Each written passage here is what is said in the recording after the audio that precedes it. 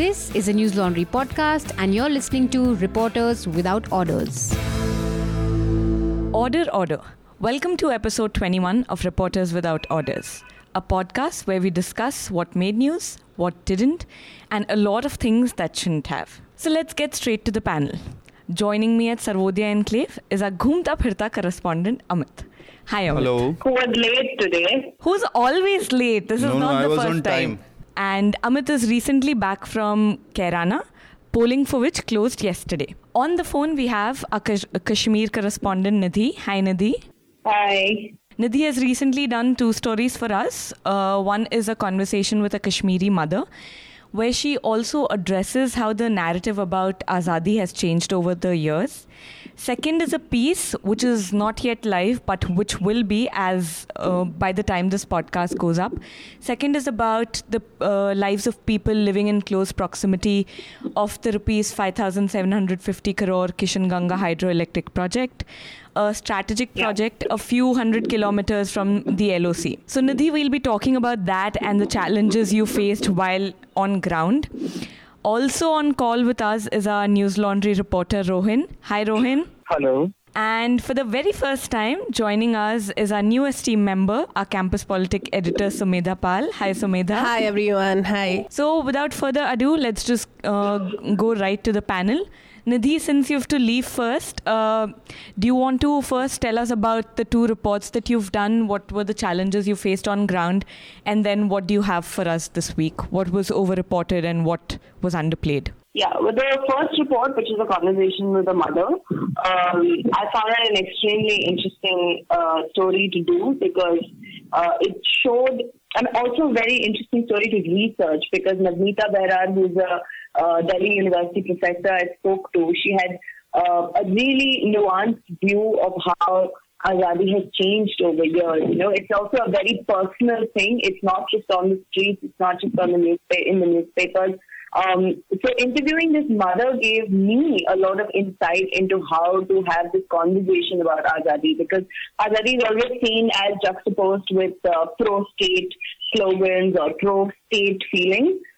Which is not necessarily true. And sitting in a house where they had housed about 50 militants at one point in the 90s, and to see how they've made the journey across in the last 10 to 20 years. They talk about how they don't, as much as they want to believe in Azadi today, and they do believe in Azadi as a collective sentiment, personally a lot of them might not host militants anymore because they just they're afraid that their houses will get blown up. They have spent too much time in this struggle for Azadi that there's a certain sense of fatigue that set in.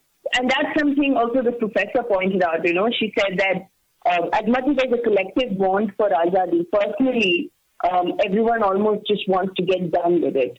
And that is a very real sentiment. And something as a challenge I faced while writing the story was I had to be very careful in how to articulate that the family will not host militants anymore. So I had to go back and forth with the family of how they wanted me to write it because they were very afraid that if by chance someone from South Kashmir, which is the hotbed of militancy and the sentiment of Azadi, reads it, they would be, they would face violence or they'd face backlash from them. And so how were you? Now Azadi. What is that? Sorry to butt in, but how were you able to convince the family? Since you've already mentioned that there was this fear of, some pushback if if people were able to identify them. How were you able to? It took me 2 months. I had been talking to the son of these parents, and he is also a journalist. So he sort of understood where I was coming from. And initially he told me that he had a distant family member who had housed militants. He was telling me the story, and the journalist in me was like, okay, I need to do the story. So when I started asking him, he sort of backed off. He didn't want it. And finally, just like one day he just called me and he said, you know what, they're ready to speak. I've convinced them. And I think I had the advantage of him being a journalist because he understood where I was coming from. But otherwise, it's usually very, very, very difficult to get them to speak, because they also want to just get done with it. They don't want to talk about it anymore. There's also a sense of shame because they probably will not invest in Azadi as much today as they did at one point. So it's a tricky situation, but I think it's good to have these narratives out. And also for me as a journalist, good to do it because it's not always one general sweep of Azadi or pro-state. There's so much of grey area in between that has to be addressed. Quite different from the mainstream narrative where we are just hearing about IED blast, militant killed or army personnel killed. But going on to your second story about the Kishanganga Hydro Electric project, you went to Gurez and you were literally out of touch. So what were the challenges you faced on ground? And can you tell us more about the story without giving away the entire story? Yeah. Gurez is a very, very interesting place, very different from what I would like. So the difficulty again in narrating it is because when you talk to locals in Gurez, they will say that, oh, did you come from Kashmir? And this is the question I faced when I came to Kashmir. They would ask me, did you come from India? So Gurez is, the residents there belong to a particular tribe called the Dardik Shina tribe. And Gurez is part of Gilgit, Baltistan before a partition. And they, what was very interesting to notice was their take on Azadi. They said that they're just tired of it and they support the Indian state. Actually, they support the Indian army. They don't as much have access to the politics because newspaper hardly comes in there. If it comes in a day later. And during winter, it goes down to minus 23. They have 10 to 12 feet of snow. So it's again completely cut off from the rest of the world. Nidhi, going back to something that you mentioned, that people there in Kashmir, often you're asked whether you've come from India. So how do you deal with such a question? Or how do you respond to such a question? I don't respond to it anymore because, personally for me, I haven't, I don't know what it means to be an Indian or any of that. So I just don't. If it's a question that they just want to know when I came, I just answer that. But I don't address the part of me being an Indian or an outsider. But it's just something you're made to feel all the time. So sometimes they also do it on purpose because they want you to know that you don't belong here. So Amit wants to come in on this. Hi Nidhi. Hi Amit. So one question I have, this is just a suggestion and I know you will go on to reject it. So this is for the day when you are leaving Kashmir and you're done with your reporting there, maybe or you're taking a break. So you can ask these guys who ask that, are you from India? That whether you consider yourself Indian or not, and then we can ask them whether they have voter IDs, whether they have passports, whether they take subsidies on the gas cylinders, the CNG, whether they are part of the Ujjwala Yojana. If they are, then what about their identity? If you're taking subsidies from the government, if you're availing all the government services, if you're part of the public universities and schools, then either you can go the Tibetan way where they have refused to take Indian ID cards and they maintain that they are Tibetans, or accept it. Don't you think that there's hypocrisy, there's duplicity in their own statement, their identities? Sure, there's hypocrisy from both sides. I don't deny that there's no hypocrisy, but you also can't deny a certain lived experience of an entire society, It's not one or two people saying it. If there's an entire population sitting here and saying that, they don't want to belong to India. And there's nuance to it. I'm not saying that, all of them are saying, some of them say it because they don't know what else to say. They'll be prosecuted by their own community and all that. But there is a general sentiment against India. And I think that by just asking these questions, you can't disregard that sentiment, And I think as a journalist, I probably should not be asking them that because I'd be taking a position, which I try not to do. I do take a position anyway, but I try my best not to make it that strong a position. That's why I said, sorry to interrupt. That's why I said it could be your last project in Kashmir, when you're leaving or you're taking a break. Acknowledging Amit's point, I think it is important to understand that if a large section of people are feeling that, there would be a certain reason why. And rather than just being very, I don't know how to put it, being aggressive about countering them. It's also about understanding them. But Rohin, I'm not saying what Amit is saying is not valid. There are times when I've asked them things like, because most of them have their children studying in Bangalore or Delhi, and I've asked them, what is it like for you to send your children to the place that you are fighting against?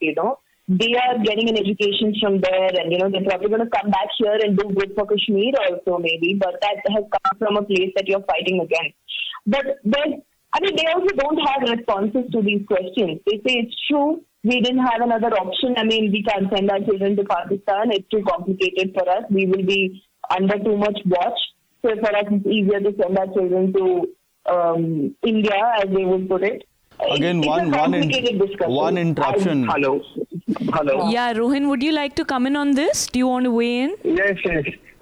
मैं निधि और अमित दोनों की बात सुन रहा था, और अगर किसी कश्मीरी से आप ये पूछेंगे कि आप भारत में, आप लोगों से पूछ रहे हैं कि do you belong to India, और उसके बाद आप उससे वोटर आईडी कार्ड के बारे में पूछेंगे, तो मुझे लगता है ये क्वेश्चन उतना ही मुझे बहुत इररिलेवेंट क्वेश्चन ये लग रहा है, इसलिए क्योंकि आज के दिन में कम्युनिस्ट से ये पूछा जाता है कि आप कैपिटलिज्म का विरोध करते हैं लेकिन आप लेवाइट का जींस पहनते हैं।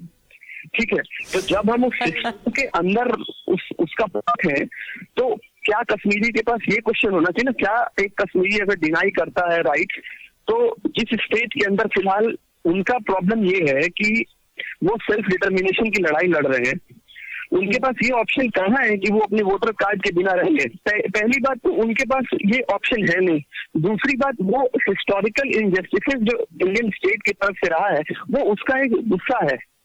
वो कभी ये नहीं कह रहे, वो बार बार ये बोलने का मतलब उनका ये नहीं होता है कि वो भारत के साथ नहीं है या उनका कुछ डिमांड है, और वो इस गुस्से को जाहिर करते आर यू फ्रॉम इंडिया, वो बार बार इस गुस्से को उसी तरीके से उजागर कर रहे हैं। मतलब मैं इस क्वेश्चन को इसलिए इररिलेवेंट कर रहा हूँ क्योंकि कम्युनिस्टों से आप जब भी पूछिएगा, उनका क्रिटिसिज्म जब भी होता है राइट विंग की तरफ से, तो ये होता है कि आप कैपिटलिज्म का विरोध करते हैं, आप लेवाइस का जींस पहनते हैं, आप एप्पल का फोन रखते हैं। तो क्या इस नैरेटिव के साथ ही हम लोग इन नुआंसेस पे भी बढ़ेंगे आने वाले समय में? Amit, you wanted to come in on this? मुझे लगता है कि ये दो जो आर्गुमेंट्स हैं, जो एनालॉजी हैं, थोड़ा मैच नहीं कर रहा है, क्योंकि एक कम्युनिस्ट का सवाल जहाँ तक लेवाइस वाला है, तो शायद ही कहीं पे कम्युनिस्ट लिटरेचर में ये लिखा गया होगा कि वो कंपनियों के खिलाफ हैं, वो इंडस्ट्रीज़ के खिलाफ हैं, वो उत्पीड़न के खिलाफ हैं। तो आप लेवाइस का जीन्स जब पहनते हैं, लेवाइस का जीन्स पहन के भी आप कम्युनिस्ट विचारधारा को फॉलो कर सकते हैं और उत्पीड़न के खिलाफ लड़ाई लड़ सकते हैं। लेकिन यहाँ स्टेट और सिटीजनशिप का मामला है। अगर आप आज़ादी की मांग कर रहे हैं तो आप उनके पास ऑप्शन है, लेकिन कश्मीरियों के पास तो वो ऑप्शन भी नहीं है ना। हाँ, I think what he was trying to highlight was that it is very reductionist to sort of bring in that comparison in the first place, and he pointed out very correctly that there is this history of injustice and they're fighting for the right of self-determination in the first place. So to make it into a black and white struggle about identities.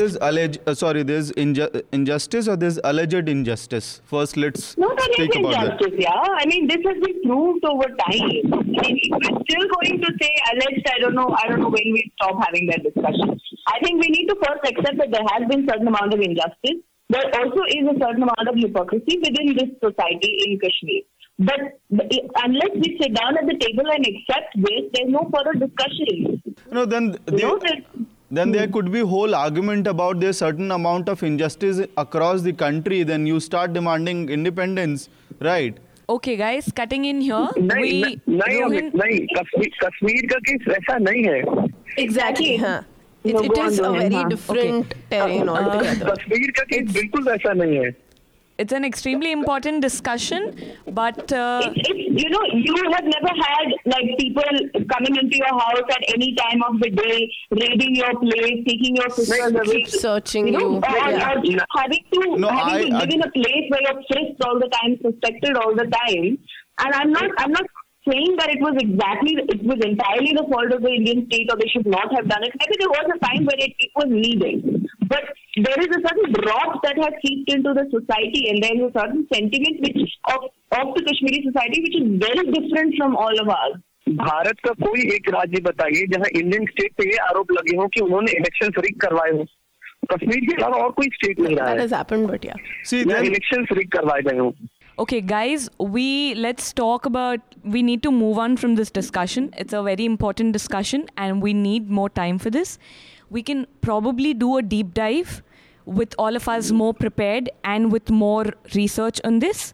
But coming back to our podcast, Nidhi, do you want to speak about your second report? Yeah, so like I was saying, Gurez is a very different place. It's also very different because it's completely cut off in terms of electricity. There is almost no electricity in most parts.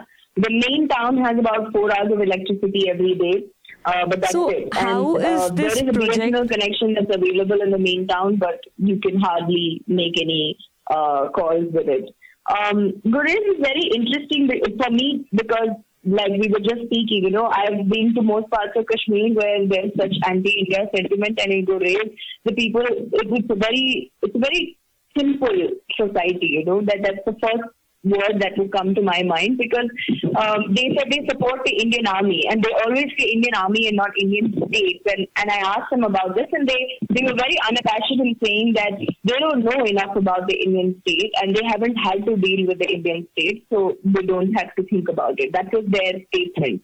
And when I asked them why they support the Indian Army, their answer was very simple. They said that, it's because of them that we have employment here, and in the winters when we had medical emergencies or suddenly need food, it's the Indian Army which has helped them. So it was a very different setting to see how they had also accepted the Indian Army there, and they lived, together, and it seemed quite like a peaceful place. But today, because, this is again another debate that I have with myself about being a journalist, like when we go there and we go with our cameras and, our smartphones, and we talk about electricity to them, over time, with more of such people going in and out of that place, they have also realized that they're lacking in something. We obviously go there with this idea that, there's something you don't have, but I have. And I felt like it is a society which is fairly self-sufficient. But then again, when we go in there, there's some amount of aspiration created. And now the youngsters, they want electricity, they want phone signals. All the basic amenities, at least. They should have it now that they want it and they know about it. But, sometimes I feel like maybe certain societies are best left on their own, They're quite self-sufficient and they're quite well taken care of by themselves. But again, in a world that's growing increasingly smaller due to technology, that's a little impossible. So but I have... Now the youngsters want WhatsApp and they want Facebook and Nidhi, Sumedha has a question for you. Yeah, I think that's probably one of the debate that you're having in your own head about it as well. That isn't that going to be somewhere, a denial of opportunities or of resources that we enjoy coming from the rest of the country, and that they don't because of course, systemic problems there. But we cannot really determine whether they should be left self-sufficient or not. No, I agree. I absolutely agree with you on that. It's just a personal conversation I have. Now that they've constructed the hydroelectricity dam there, as per the protocol, they should have electricity, and they hopefully will get electricity. And I definitely think they should. Especially if there's an amount of aspiration in the society, they should. But Nidhi, I think it's very privileged of us to say that it's great without mobile phones and electricity. I'm sorry, I can't hear you. No, I'm just saying that's a very privileged perspective for us to sit here and comment about, how convenient life would be if we didn't have to deal with the technological hassles. No, I agree. And there's no denying that I come from an extremely privileged position in saying this. But there's, it's an argument I have in my own head. I probably haven't articulated well enough. But I completely agree with you. It's a very privileged position that I'm going in. But then we have to go into discussing, what exactly is aspiration and what is opportunity, and do they want that opportunity? Do they not want that opportunity? And all of that. So that's a longer conversation. So Nidhi, before we move on, one last question. Apart from the benefits that the project would bring, there's always an other side to the story. So what's the other side to this hydroelectric project? What is that? Sorry? So I was saying that every time there's a new project that brings electricity to a village, there's always a other side to the story where villages are submerged, or there are other problems that are brushed under the carpet. So does this story or does this dam or does this project also have such an other side? It does. There were almost 143 families which were asked to move. Land was taken, and the exact figures are all in the story. I'm not going to give it all away. But there are quite a few, as with every project, there's quite a few the cost that the environment pays. Like, for example, the fish in the river, a lot of them have died. The locals fear that the winter might be a little more colder than usual, which is already extremely cold because of the accumulation of water in one place. They're fearing landslides. Now they're you have to wait and watch for the next monsoon and the winter to completely determine the effect of the dam. But one thing that I did hear unanimously across everyone who I interviewed was that people have been very well compensated. So nobody is complaining that they haven't been compensated enough, although they've had to move. So that's what I found. So Nidhi, how long can you stick around? Because I want to go to Rohin before I come back to you about your inputs on media's coverage. Yeah, that's fine. I can stay for another 15-20 minutes. Okay, so Rohin, coming to you, what do you think was overplayed and what do you think was underplayed in the media over the past week? ओवरप्लेड में 2-3 चीजें, लेकिन जो अंडरप्लेड है मैं पहले उसके बारे में बता दूं. 1 से 10 जून तक करीब 15 से 16 राज्यों में किसानों का बहुत बड़ा आंदोलन शुरू होने वाला है. इसमें किसान शहरों को ना अपना कोई उत्पादन भेजेंगे और ना वो शहरों में आएंगे, और इसको उन्होंने नाम दिया है गांव बंदी. और उनकी डिमांड्स वही डिमांड्स हैं कि मिनिमम सपोर्ट प्राइस मिलना चाहिए, कर्ज माफ किए जाने चाहिए, लेकिन अभी तक इसमें मीडिया में कोई चर्चा नहीं है. और हिंदी के कुछ पोर्टल्स हैं, जैसे राजस्थान पत्रिका का जो छत्तीसगढ़ एडिशन है, मध्य प्रदेश एडिशन है, उसमें कुछ स्टोरीज आ रही हैं, लेकिन इस बारे में कहीं भी प्रशासन की तरफ से कोई ऐसा कोट नहीं है कि वो किसी तरीके से तैयारी है या किसान संगठनों से उनकी बात चल रही है. और करीब 110 किसान संगठन और उसमें कुछ किसानों से जुड़े ही ट्रेड यूनियंस हैं, वो सब इसमें हिस्सा ले रहे हैं. मुझे लगता है ये टीवी मीडिया में होना चाहिए था. Absolutely. So, Sumedha, do you want to come in on something you wanted to add to this? Yes. So, of course, the protests in Tamil Nadu were, dominating headlines this week. And as Rohin pointed out, that the issues of the farmer agitation that is going to start is one thing that's coming up, and it's not been covered adequately. And the protests in Bhavnagar in Gujarat of land acquisition, again, Tamil Nadu sort of a situation coming up on ground in Gujarat is not being given adequate focus. It is only yesterday that we were seeing some news coming in within the mainstream outlets where they were talking about the fact that farmers have threatened the government that they're going to commit suicide. So this protest has been brewing from the beginning of the year. It is about lignite mining that is going to happen on the land in Bhavnagar. This land was basically acquired by the farmers without any due compensation being given to them. And according to the land acquisition laws, we know that the land needs to be used within the 5-year period. That did not happen. So there's this long-standing struggle which is almost reaching a saturation point. But unfortunately, I really hope that we don't see a situation like Tamil Nadu where it brews into a violent agitation and then only we hear about it. So that is something that was not being covered anywhere, but it's being picked up slowly. So Rohin, you also wanted to comment about what was over-reported, right? मैं TV नहीं देख पाया हूँ पिछले 3-4 दिन से, लेकिन मैं डिजिटल पोर्टल्स जो फॉलो कर रहा हूँ उससे कल कुमार विश्वास की चिट्ठी बहुत बुरी खिला रही थी. तो कुमार विश्वास ने जो 4 पेज की चिट्ठी लिखी है उसकी भाषा बहुत मजेदार है, और ऐसा लगता है कुमार विश्वास आंदोलन का हिस्सा बने थे और केजरीवाल के साथ जितने दिन भी रहे, अभी भी है, मतलब ऑफिशियली. तो ऐसा लगता है कि उनके अंदर का कोई कन्विक्शन नहीं था, वो वही कर रहे थे जो केजरीवाल कह रहे थे. और इसके बाद फिर वो भी दिन याद आता है जब सर्जिकल स्ट्राइक के तुरंत बाद केजरीवाल ने कमेंट किया था और कुमार विश्वास उनकी लाइन से बिल्कुल अलग दिखते थे. लेकिन कल जो उन्होंने एक तरीके का उन्होंने लिटरली माफी नहीं मांगी है, उन्होंने सारा दोष केजरीवाल के ऊपर फेंक दिया है कि हम लोग, वो हमारे नेतृत्व कर रहे थे और हम उनके पीछे चल रहे थे, तो जो उन्होंने आप पे आरोप लगाए वही हमने भी लगाए. और यही कितना मजेदार था, कुमार विश्वास ने चिट्ठी लिखी, चिट्ठी पढ़ के उनको माफ भी कर दिया, मतलब मानहानि का केस वापस भी ले लिया जाएगा. इससे जुड़ी एक कुछ दिन पहले, मुझे उस वेब पोर्टल का नाम याद नहीं आ रहा, वो खबर ये थी कि राज्यसभा की 4 सीटें जो साहित्यकार कोटे से मिलती हैं, वो 4 सीटें जुलाई में खाली होने वाली हैं। तो ऐसा हो सकता है कि कुमार विश्वास को भाजपा के समर्थन से राज्यसभा भेजा जाए उस कोटे की सीट पे। अमित, मेरा मतलब मानना है कि कम से कम ये बहुत सही होगा अगर कुमार विश्वास राज्यसभा जाते हैं किसी भी कोटे से।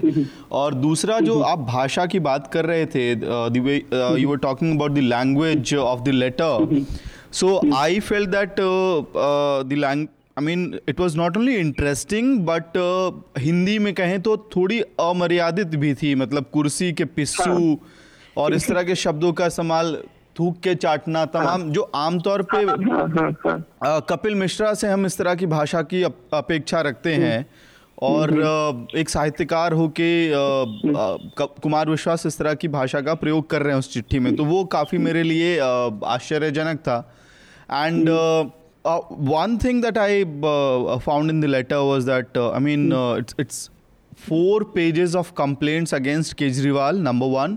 Number 2, that it's very mature. It's also very mature of Kumar Vishwas to say that we were following the point which the thing that you pointed out, that it seems that you questioned his entire leadership capacity, because he was saying that we followed whatever Kejriwal was doing, we said what Kejriwal was saying. But then it also shows a large amount of maturity in Kumar Vishwas, because that's the easiest way to get out of this mess which he was left in. But one thing which I found was problematic, that on April 2nd, I believe, Kejriwal had tendered the letter, apology letter. And then Mr. Vishwas has gone on record to say that I will not apologize. First, we should deal with the 11,000 legal cases pending against the workers. And now अचानक से उनका हृदय परिवर्तन हुआ और उन्होंने माफी मांग ली है। तो जी, एक महीने के अंदर। हाँ, एक महीने के अंदर। So moving on, Amit, what do you have us for this week? What do you think was overreported? What was underreported? And something that you thought shouldn't have been reported? This week, the 2 or 3 news pieces that I have to discuss, I think I'll divert little from the agenda, and Nidhi has all freedom to call me hypocrite right away, because I'm going to talk about the encounters in Jharkhand which is happening for the past several months. Now, what happened last night, I just came across a news article in Prabhat Khabar, which is the biggest local daily in Bihar, Jharkhand. And so I would request the listeners to just Google, typing 3 words, Naxals encounter Jharkhand. And what you will find is little shocking, because every month multiple encounters are happening in the state. And why it is shocking, because I come from the state and I know that the state has been in a way neutralized. Two years back, there was this operation called after Operation Green Hunt. This was the biggest operation started in Jharkhand. So, the kind of, in a way, situation was under control, and suddenly there's a rise in the number of encounters. So, 2 points. I would have given the data, but the SATP website is not working as far as the data sheet is concerned. But yesterday's encounter, which happened, is from Tritiya Prastuti Committee. The 3 Naxals were encountered, were gunned down by the security forces, and 2 were arrested. Now, this is an interesting history. Surrendered, right? Depends whether you want to count it as surrender or arrested, because 3 were gunned down. So let's assume that they surrendered or they were arrested, whatever word we want to choose. So there's a very interesting history about TPC, Tritiya Prastuti Committee. If you go through their own history, it is an organization which started in 2002. And they considered, for them, the biggest enemy was not the police, not the state, not the security forces deployed in Jharkhand, but CPIM, a Maoist. So it's called a splinter group, and there's also a belief. Again, I don't have ways to substantiate these claims. These are things which are said in the state, that there was a kind of support to TPC from the police or the security forces, because they wanted to ensure that the CPM, not the political party, but the Naxal organization, the Maoist organization in Jharkhand, they wanted to weaken that organization. So, and if you go through the track record, what you will find is until 2015, the police and security forces hardly used to gun down or encounter people from TPC. The numbers were very less. And suddenly what we see is this year, even people from TPC are being gunned down.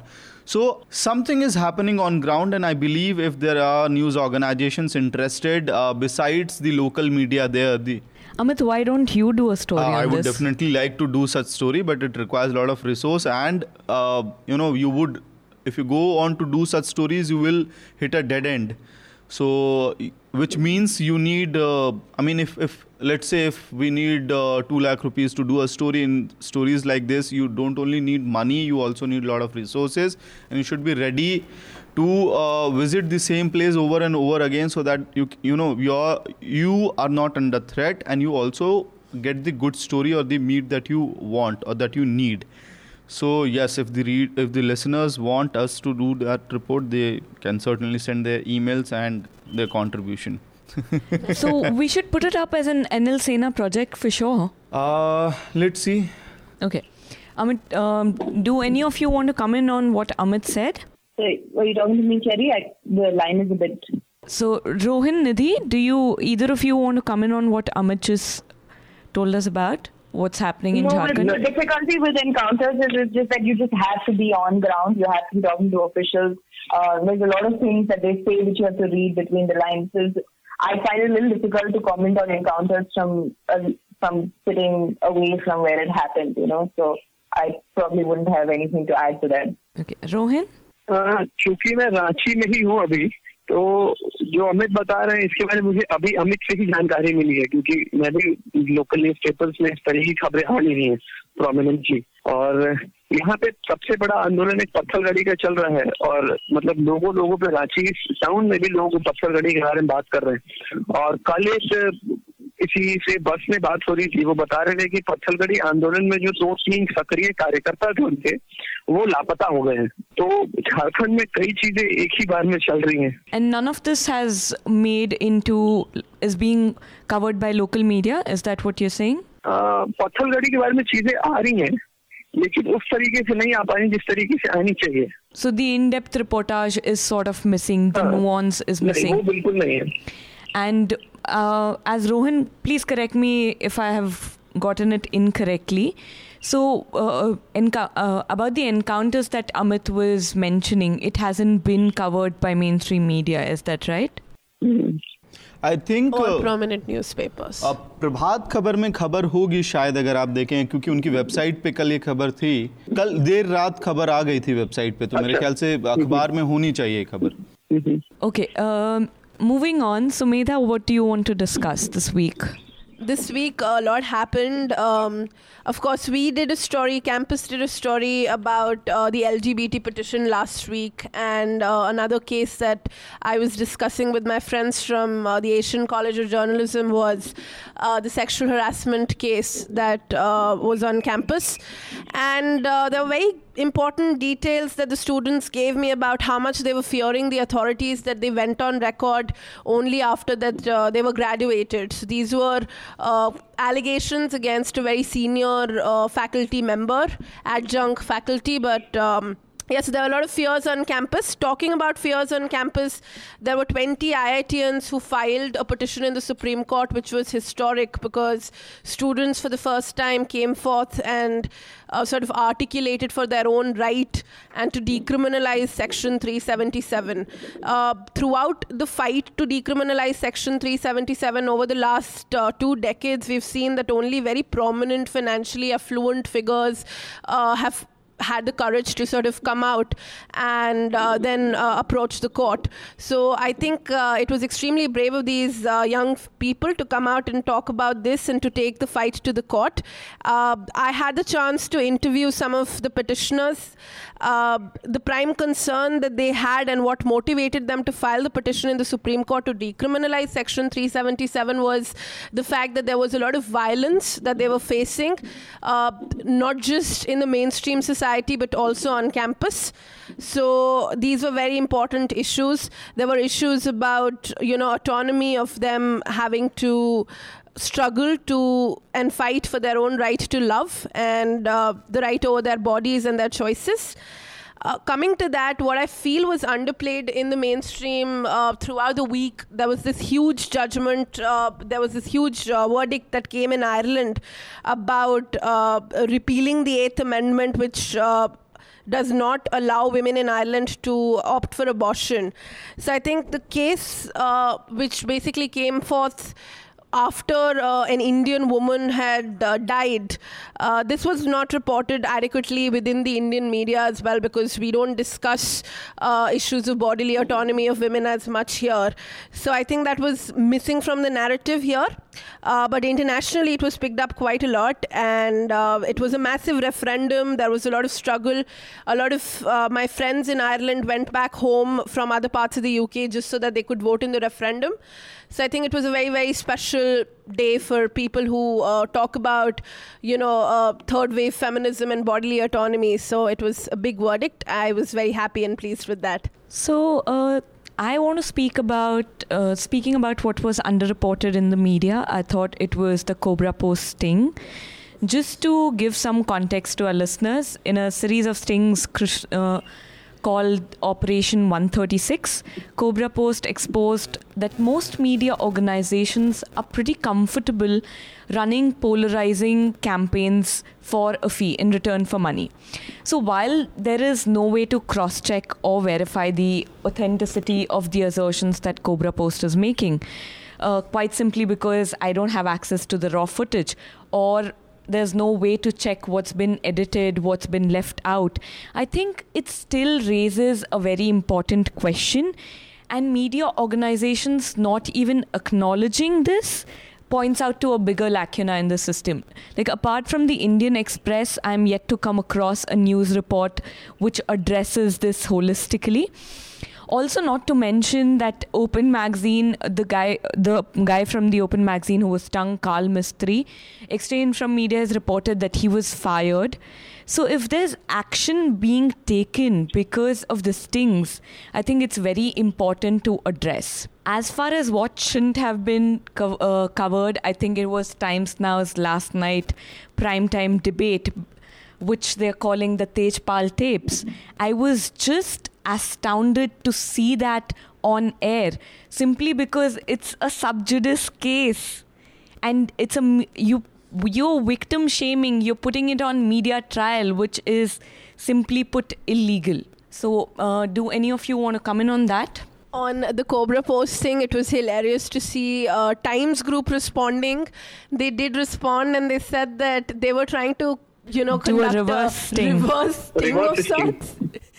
I think that was the biggest takeaway from this. I was laughing. Also, the funny thing about the TOI statement, if we can call it a statement, is that nobody took byline, and not even the spokesperson wanted to be named in their own report, which is odd to say the least. But we are running out of time here. So, Nidhi, do you want to share your recommendation? Then Rohin, and we can go forward from there. Yeah, actually, I'll just talk about something that I thought was covered a little too less. Mm-hmm. Sure.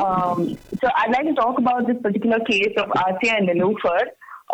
There were sister-in-laws who were raped and murdered in May 2009 in South Kashmir's Shopian district.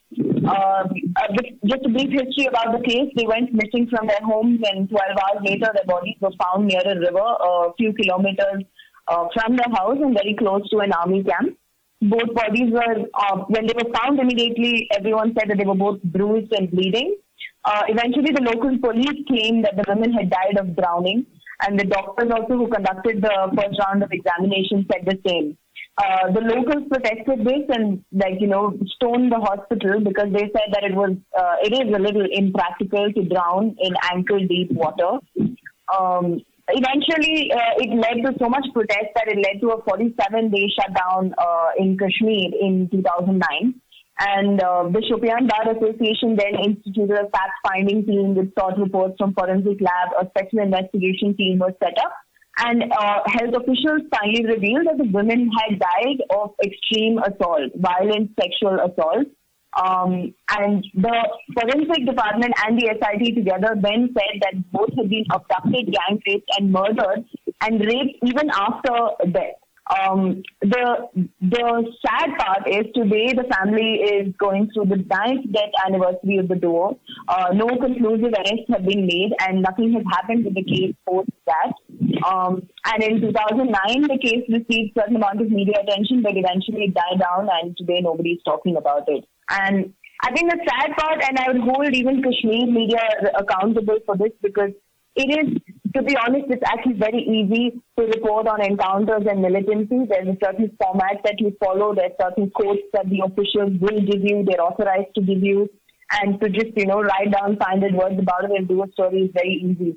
But the kind of murk that lies inside the society, despite all of that, is not covered, because everything is pushed under the blanket of militancy and encounters, And I think that media, both in Kashmir and national media, should take a little more attention on this.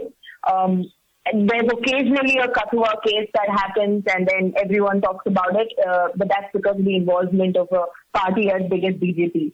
But other than that, I was just looking at some facts, and according to a certain report that was published, in 2018 alone, almost 2,210 rape cases were reported, and none of this is covered enough in Kashmir. And I think that the day, so something I've come to understand with talking to women here is that the day women start articulating their own idea of Azadi, it will be a whole different conversation. And I think the media just does not do enough justice to getting women to talk about Azadi or to talk about their own political views, Rohin, so yeah, that's something that I thought doesn't get covered enough. Speaking of recommendation, I would like to recommend this piece called War of Words. It talks about the need for journalists to understand grammar in order to write about violence in a less violent way. And it's written in the backdrop of the Israel-Palestine conflict, and I think it's a very interesting read. It's a piece on the conversation, right? People who consume media should look at. Rohin, do you want to share your recommendation? What are you recommending this week? जो Cobrapost के बात चल रही थी उसमें मैं दो add करना चाह रहा हूँ. हाँ जी. पहला तो विनीत जैन और टाइम्स ऑफ इंडिया का जो स्टेटमेंट है उसमें कि वो एक रिवर्स स्टिंग कंडक्ट कर रहे हैं, और दूसरा अपने आप में मजेदार है कि टाइम्स ऑफ इंडिया और टाइम्स ग्रुप जितने भी tainted media houses Cobrapost के स्टिंग में फंसे हैं वो सबके बिहाफ पे लिख रहे हैं. वो सिर्फ अपना पक्ष नहीं लिख रहे हैं बल्कि वो सबके बिहाफ पे लिख रहे हैं. True.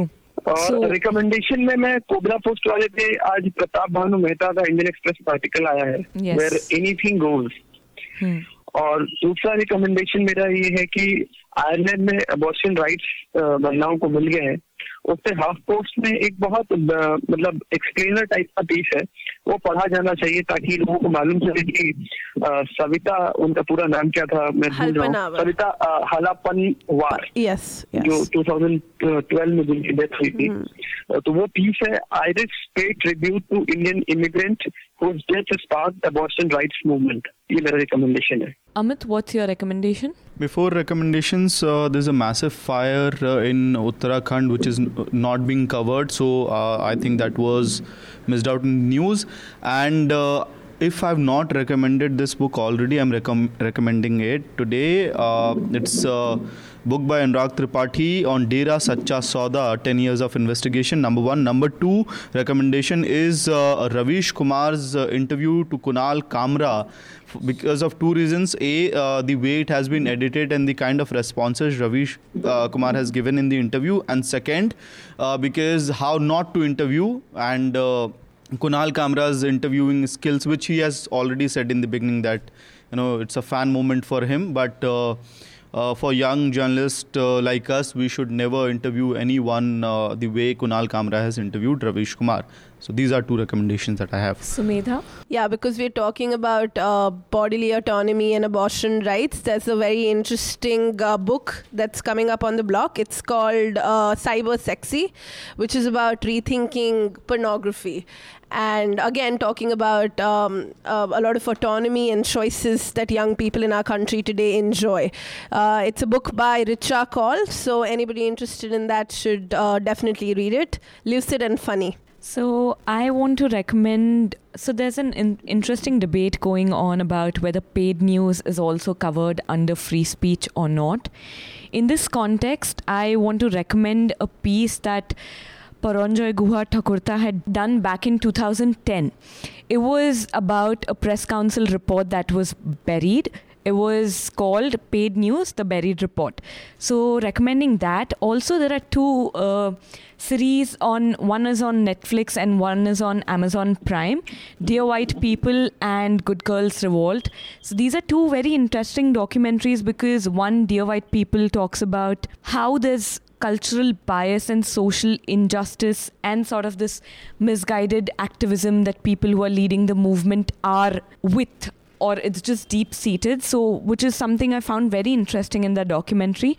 And second, the one on Amazon is basically a revolt which is going on in the newsroom. So how women were not given bylines early on and how they would write copies which would be proofed and then the byline would be given to the men. So Good Girls Revolt is about that and it's a very interesting watch. So you heard Amit. He wants to go out and report on what's happening in Jharkhand, which has gotten really limited reportage in the mainstream media, and there are several other stories like that which we would like to cover. We would like to send our reporters. For that we need money, for that we need resources, and also when the public pays, the public is served. When advertisers and corporates pay, they are served. So subscribe to News Laundry, pay to keep news media independent and free. So that's all that we have for today. Thank you, panel. Thank you. Thank you. Thank you. All the News Laundry podcasts are available on Stitcher, iTunes, and any other podcast platform. Please subscribe to News Laundry. Help us keep news independent.